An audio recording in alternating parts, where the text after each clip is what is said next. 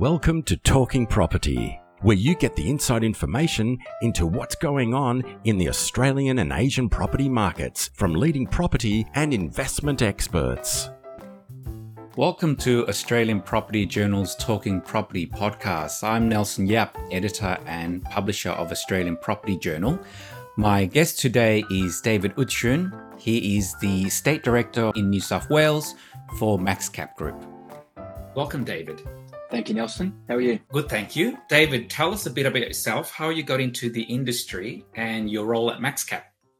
Yeah, sure. So I studied finance at university and I ended up on the graduate program for one of the major banks. And to be perfectly honest, I've sort of stayed in it all the way from then. I spent a little bit of time overseas with a major bank in London and then returned to Australia and was primarily again in the major banks here and sort of started specialising in real estate finance. And then more recently over the last couple of years, obviously the market had changed quite a bit. And, the prevalence of the non-banks was becoming, more and more a major part of the marketplace here. So the opportunity arose to make that change from the traditional bank lenders into the non-bank space, and MaxCap for me presented a great opportunity, particularly in the New South Wales business. It was a business that I could see a lot of potential in and a market that I think there's a huge amount of growth for us here. So it was an exciting opportunity for me to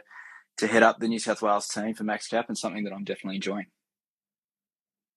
That's the other thing you touched upon, which is the growth of non-bank in the non-bank lending space.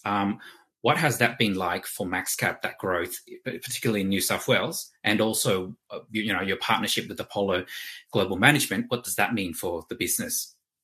Yeah, I think you kind of got to go back a few years to sort of post GFC. I mean, there's always been a bit of a non-bank market in Australia, but it was always very small. I'm talking about real estate lending here. It was always very much dominated by the major banks, and sort of post GFC and capital requirements that were imposed on banks, there really was that opportunity created where non-bank lenders like MaxCap were able to take far more market share, and particularly in construction finance, I think was where the initial focus was, and that's sort of evolving over time. But the business has grown considerably. MaxCap has been around 15 or 16 years now and has gone from very humble beginnings to now be over $5 billion under management, a lot of institutional capital supporting our business. And over the last couple of years, it has been a national business, but it's certainly been, very much Melbourne led. I think you'd say that was always our biggest market and our most mature part of the business. And New South Wales, we've had a presence here for a number of years, but it's only been quite recently that we've really strategically invested in it and have seen the opportunity to grow significantly in New South Wales, and that's something that we're doing now and we're very focused on, and it's it's proving quite successful. We've done a lot of transactions in the last 12 or 18 months in New South Wales, and you touched on our partnership with Apollo too, and I think that's incredibly exciting for the industry, and it's incredibly exciting for MaxCap. Apollo are one of the largest real estate lenders globally, and it's a huge endorsement of MaxCap, I think, to have Apollo partner with us, and that'll certainly allow us to grow significantly both here in New South Wales and nationally. Now, you said earlier, a couple of years ago, the non-bank lending space was just sort of beginning, and now I want to look at the banks versus non-banks and what's happening in the sector now. Yeah, sure. I mean, the banks, look, there'll always be a place for the banks. And I don't think we'll ever really get to a point where we're competing head to head. But certainly I think for the asset classes that use a lot of balance sheet, that use a lot of capital, and really it's sort of real estate and infrastructure, I don't think the banks are the right natural home for those businesses, to be honest. I think, the banks now, with the regulation that's imposed on them, it's very difficult for them to use their balance sheet in the way that they used to. And those asset classes lend themselves more to institutional capital like super funds or pension funds, whether they be local or offshore. really that's been part of the reason I think that we've seen this growth in the non-bank marketplace. As I said at the start, there'll always be a place for the banks, and I think we've now got to that sort of equilibrium where those lower risk, lower yielding transactions, are a good place, are well placed in the banks. And any transaction that has a little bit more edge to it, or a little bit more structuring required, I think that now is well suited to the well established non-bank space. And now looking at this state that you work in, which is New South Wales, given all that's happening right now, our audience would be keen to hear what is the outlook for residential construction in Sydney over the next 12 to 24 months. Sure.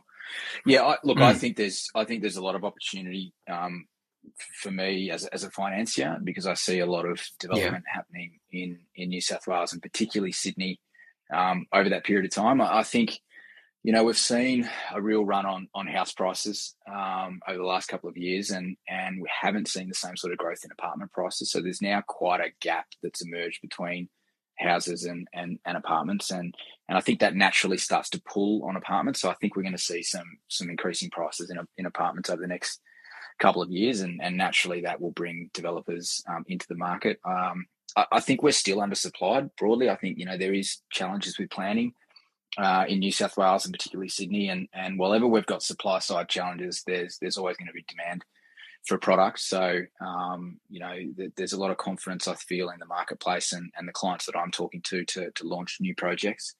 And I think too, there's other markets that I feel quite strong about as well. I think Newcastle in particular, we're seeing a lot of development up there and a lot of growth. I think Canberra, there's been some fantastic developments done down there over the last couple of years, and I think we'll also see the emergence of the Wollongong region as well, and sort of into Shell Harbour and Shell Cove and areas like that. So, look, I think there's a lot to like about the New South Wales market in the property development space over the next couple of years. Definitely. You touched upon population growth, and we know that has slowed because we haven't had the migration coming in, skilled migration over the past 2 years. So in a way that's helped supply sort of, not get out of control with the supply and demand side. But what will happen if, when the borders eventually, the borders are reopened, but what will happen when we have the migration return? Will that put more pressure on the existing prices and existing, demand for housing? Yeah, I think it definitely will. I think without an increase in supply, we are going to see challenges with housing affordability, both in apartments and in freestanding houses, for exactly that reason. I think COVID has been a challenging period of time. There's no doubt about that. But what it perhaps did do, as you pointed out, Nelson, it sort of tempered that supply demand gap for a little while. But as soon as we do see that migration increase, and I think that is something that the government will have to look at, even fast tracking a little bit on the migration side to find our way out of the last couple of years of COVID. I think that is going to put incredible pressure on the housing supply. So it is something that we need to tackle. I think the finance market is there. I think the developers are there. I really think it comes back to sort of the planning and the approval process that is potentially the limiting factor. And you also talked about the gap between house prices and apartment prices over the past few years. What has been the major contributing factor to that, or the number of contributing factors? Can you identify? It's a good question. I'll be honest. Some of the prices that you see for houses are, you struggle to get your head around. Outrageous. Yeah, absolutely right. It's the same in Melbourne as well. Yeah, it's really challenging sometimes to understand just how these purchasers are affording what they are affording. So I don't know. It's been an interesting one. I mean, I think there's so many sort of sub pockets to that.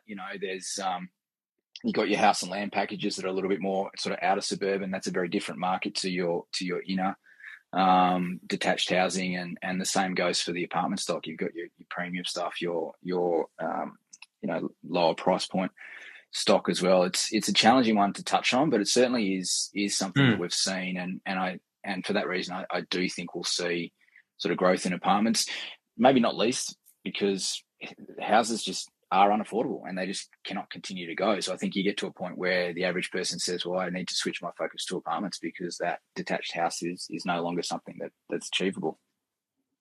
And obviously, we've had a lot of things happen in the property space just in the recent couple of weeks in light of the collapse of ProBuild and Condev.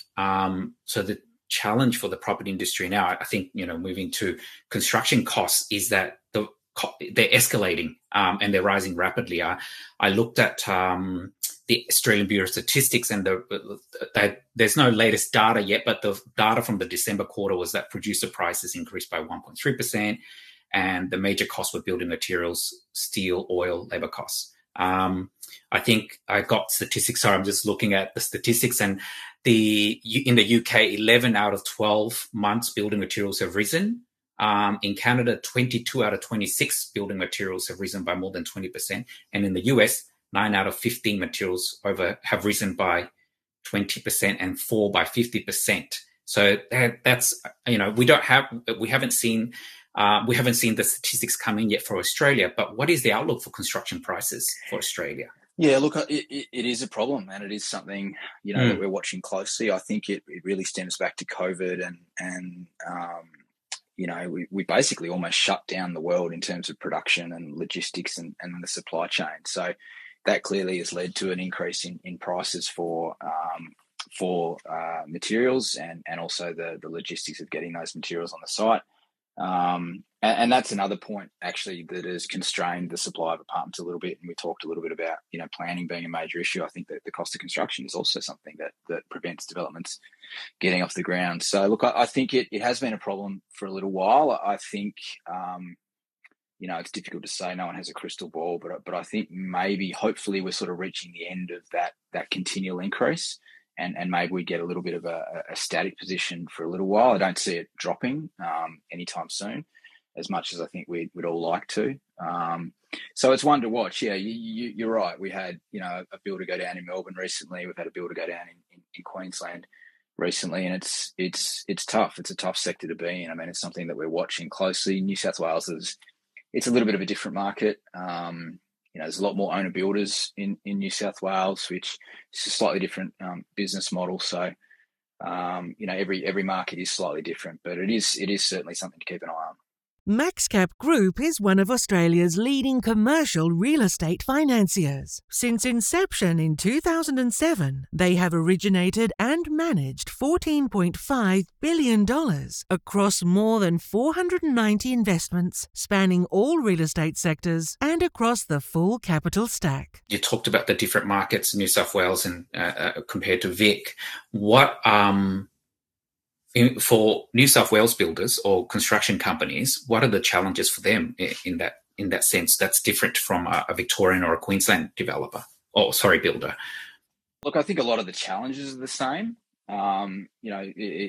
Material costs we've talked about, tight margins is something as well that's challenging. I think the fact that New South Wales does have a lot of owner builders, I think, is potentially an advantage because it's not so much about the margin on the construction piece. There's other built-in margin with the development as well. So I think that's potentially advantageous to some builders. And I think, there's also a lot of government and infrastructure work in New South Wales as well. So, to the extent that those builders have the ability to pivot and move more towards that sort of government infrastructure work, I think that certainly perhaps insulates them as well. So, look, it'll be one to watch.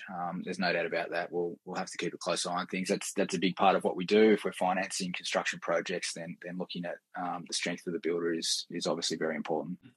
And we talked about the apartment the gap between apartment and house prices, and also the lack of apartment developments. And the sector that everyone's talking about right now, has been talking about for the past few years now, is the build to rent market or build to rent sector. We actually recently just had the Government House of Representatives Standing Committee on Tax and Revenue report come out, and they said that the current regulations and tax is holding back the build to rent sector. And I think the report said also that the build to rent housing would provide consumers with more choice and has the potential to increase security of tenure. Now, like theoretically that makes sense for a place like Sydney, where affordability is a big issue, and therefore you would think that would be increasing the demand for rental property, but it doesn't stack up because of the high land values. Why is it? What's making build to rent feasibility difficult in New South Wales? I actually think you've summed it up perfectly. I think on the demand side, the demand side makes perfect sense in Sydney. We need more housing stock. We need more rental stock to tackle, some of the affordability issues that we're dealing with.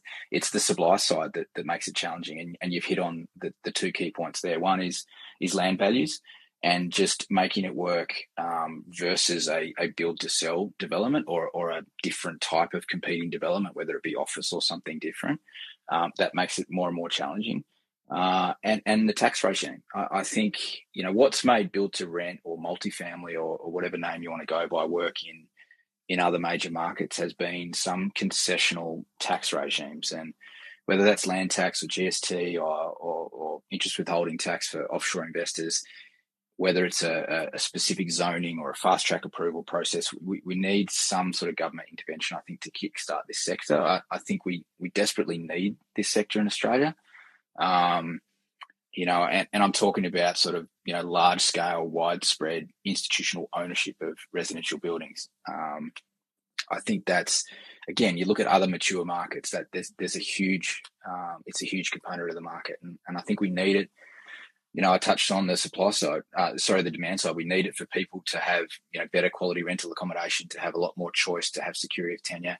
And we need it from the capital side as well. We've got a lot of pension money in this country that needs additional diversification, different sectors to invest in. And this is a sector that historically, if you look at those other more mature markets, has extremely low volatility and very high occupancy rates. It's a very safe investment for that institutional capital. So there's a number of reasons, I think, why we need it. It's the government intervention, I think, that is the last piece of the puzzle. Absolutely. I think looking into, the US, where multifamily, it's called multifamily, it's the largest asset class, investment asset class. So, it can't be something that they're doing wrong if it's the largest investment asset class, outstripping office, retail, and all those things. And in the UK, once the government sort of, gave its backing, the sector just, I suppose, exploded is the word to put it. So we're just at that precipice of making build to rent work. And if we're going to bring in also migration, we're going to have to house people. So we need to find solutions to house people. Otherwise, affordability will continue to be an issue for a lot of people. Now, another topic that's on everyone's mind, and we've been talking about it, is interest rates and inflation and what will happen this year and or in the next 24 months. Can you talk us through that? Sure. Look, I think inflation is definitely something to watch. We've had a lot of money pumped in the economy for many years now. We've had record low rates. We've had house prices increasing. We're now starting to see some wage growth that we haven't seen for a long time because the labour market is now constrained, which is sort of linking back to a COVID thing. But I don't think it's as easy as raising rates. I mean, traditionally, inflation starts to run, you raise rates, and it sort of balances itself out. I don't think it's that simple, and in fact, I don't think the government necessarily has that lever anymore. I think, unfortunately, we've found ourselves in a situation where the average consumer is sort of so levered, and interest rates will have such an impact on the overall economy. That it would be difficult for the government to raise rates in a meaningful way anyway, I think, without putting a significant amount of stress into the economy. And I think also inflation, I think it's just as much a supply side issue at the moment as demand. I think and a lot of that's due to COVID.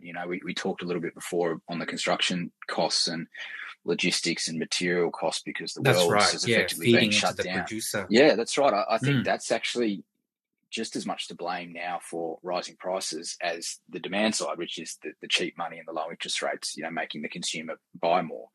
So I don't think it's as simple as just working on something on the demand side without trying to solve the supply cause of inflation here as well, and that's a much more challenging one. Unfortunately, it's just a matter of probably getting the world going again before we see the cost of freight come down, the cost of materials come down.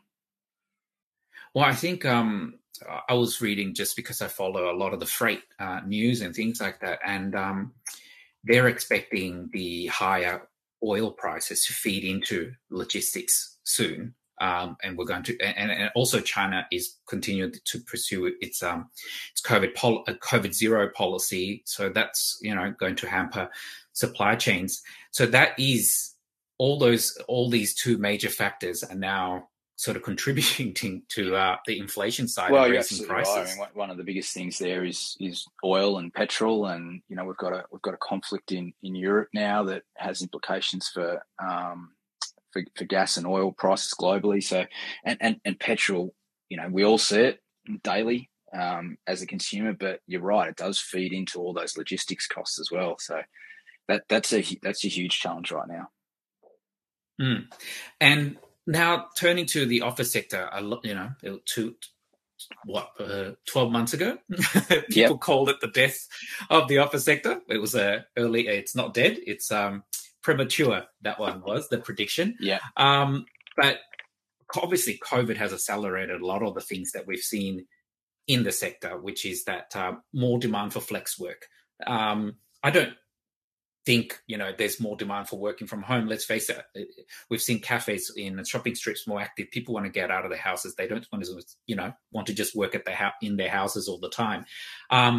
So there's more demand now for flex work and offices in metro areas, not just CBD. So how sustainable is this, COVID trend? Is it a trend, or is it something that's structural that we're witnessing in the office sector? I think it's a little bit more temporary. I definitely don't think the office is dead. Trying to get a coffee in the lobby of the office here in Sydney in the last few days has been extremely challenging just with the queue. So there's a lot of people in the office. And you sort of touched on it there, that I think COVID has kind of accelerated some of the change that was happening to office anyway, with a little bit more flex and with just the way we interact or asset owners interact with tenants around expansion and contraction space or flex space, with, like you said, some suburban offices that maybe are a little bit closer to home, and maybe it's not just all to the CBD, but it's still leaving the house and going to a communal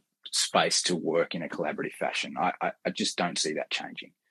And I think, in fact, over the course of the next 6 months, we'll actually see some big businesses get to the point where they say to their employees, okay, enough's enough. It's time to be back in the office now. So I really do think we will return and recover 80 to 90% of the shift, if you like, that occurred over the last 2 years. I don't think it'll get right back to where it was 2 years ago, because yes, it has accelerated some of the change, but we'll certainly get pretty close to where we were, I think. MaxCap Group is one of Australia's leading commercial real estate financiers. Since inception in 2007, they have originated and managed $14.5 billion across more than 490 investments, spanning all real estate sectors and across the full capital stack.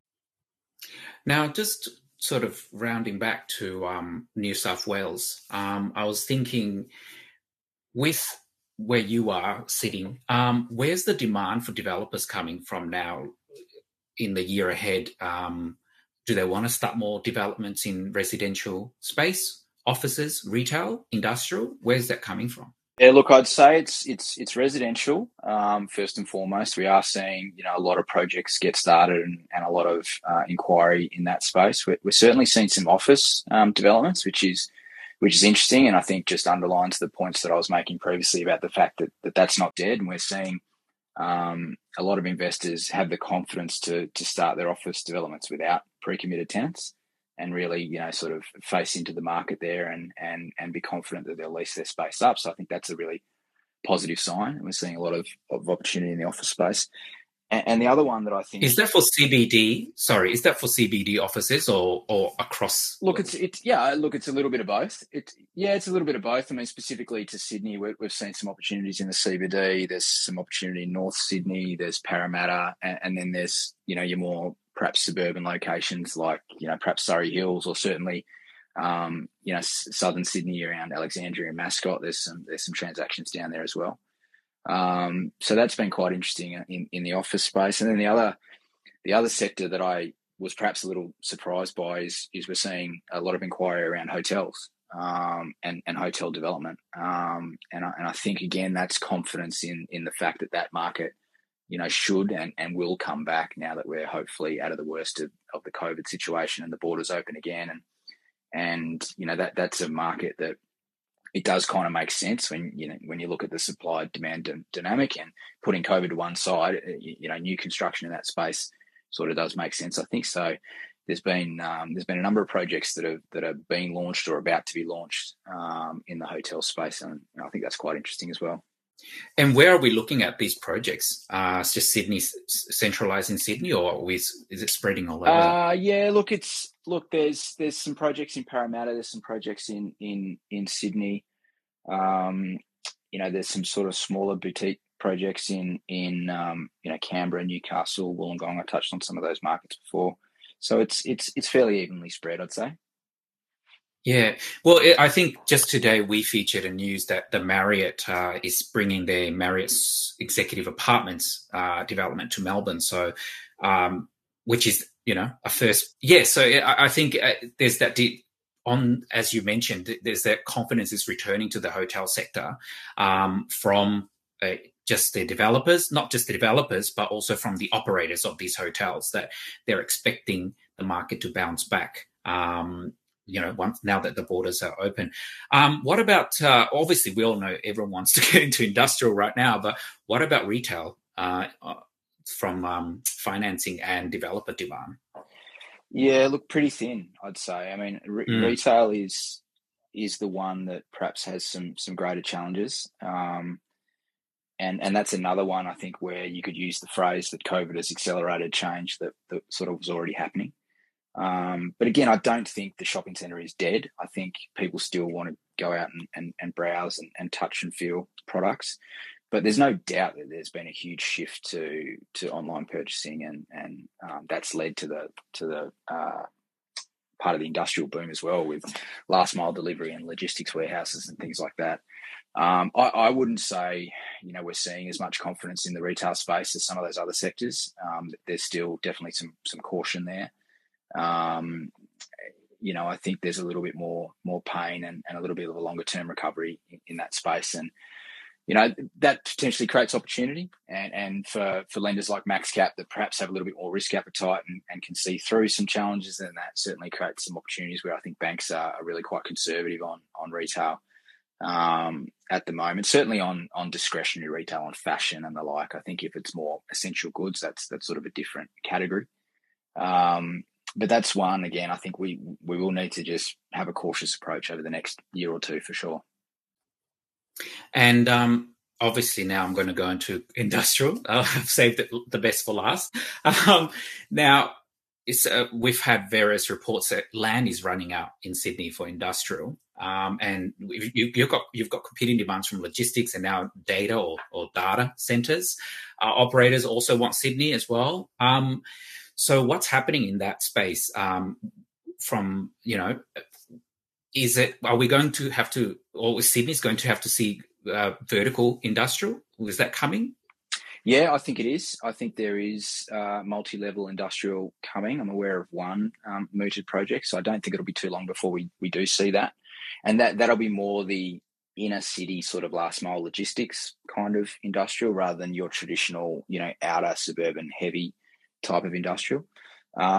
Industrials are really, it's a tricky one. I mean, on prime industrial now, we're seeing yields at the 3% mark, and that I struggle to get my head around that, if I'm honest. That's really tight. Yeah, it is extremely tight. And look, in certain circumstances, if it's a brand new lease to Coles or a Woolworths distribution centre, that's a proxy for a Wesfarmers bond. I can perhaps understand it, but there are a lot of industrial assets that are trading that are possibly secondary assets that are trading at that sort of yield, and I think that is a little bit of a concern. But then there are other markets within industrial that I am quite bullish on, and that might be the smaller strata industrial warehouse or just smaller industrial land subdivisions. I think is something that's quite interesting, and that's a strategy that MaxCap's pursued a little bit. But the larger industrial, look, it's really dominated by the listed players now. That's a very institutional asset class now. It is. It's become that way. We just now see not just local players, but the international groups too, like GIC and all those, and ESR coming into and just buying out big bulk portfolios. Look, I think just touching on that, Nelson. I think the Sydney Airport, the new Sydney Airport is I guess it's to talk about industrial in Sydney and not mention that is something that would be remiss of me. I think that's going to be quite interesting to see how that plays out. A lot of the institutional players have already bought up a lot of the land around the new Sydney Airport, so that's something that'll be quite interesting. There'll be a significant amount of development and primarily focused, I think, on industrial around that airport over the next 5 or 6 years. There's also the Moorebank Intermodal Terminal, which is another big sort of industrial play here in New South Wales, and so there's certainly a lot of industrial development still to come. But yeah, it's a challenging sector in some respects, I think, just due to the yields that are being paid now. And I think, if we do see a rise in interest rates, then those yields, they just have to come under pressure. Yes, absolutely. There's no denying, or there's no doubt that industrial demand will continue to grow, because obviously it will follow the population. People are just going to demand more, and as we shop more online and all these things as well. So, it's just a matter of what happens with the amount of money that institutions are continually pouring into the sector, what that will do for yields and pricing going ahead. Yeah, exactly. Yeah, well, thank you very much, David. That was a very insightful conversation. Thank you for joining me for Australian Property Journal's Talking Property podcast. Thanks, Nelson. My pleasure.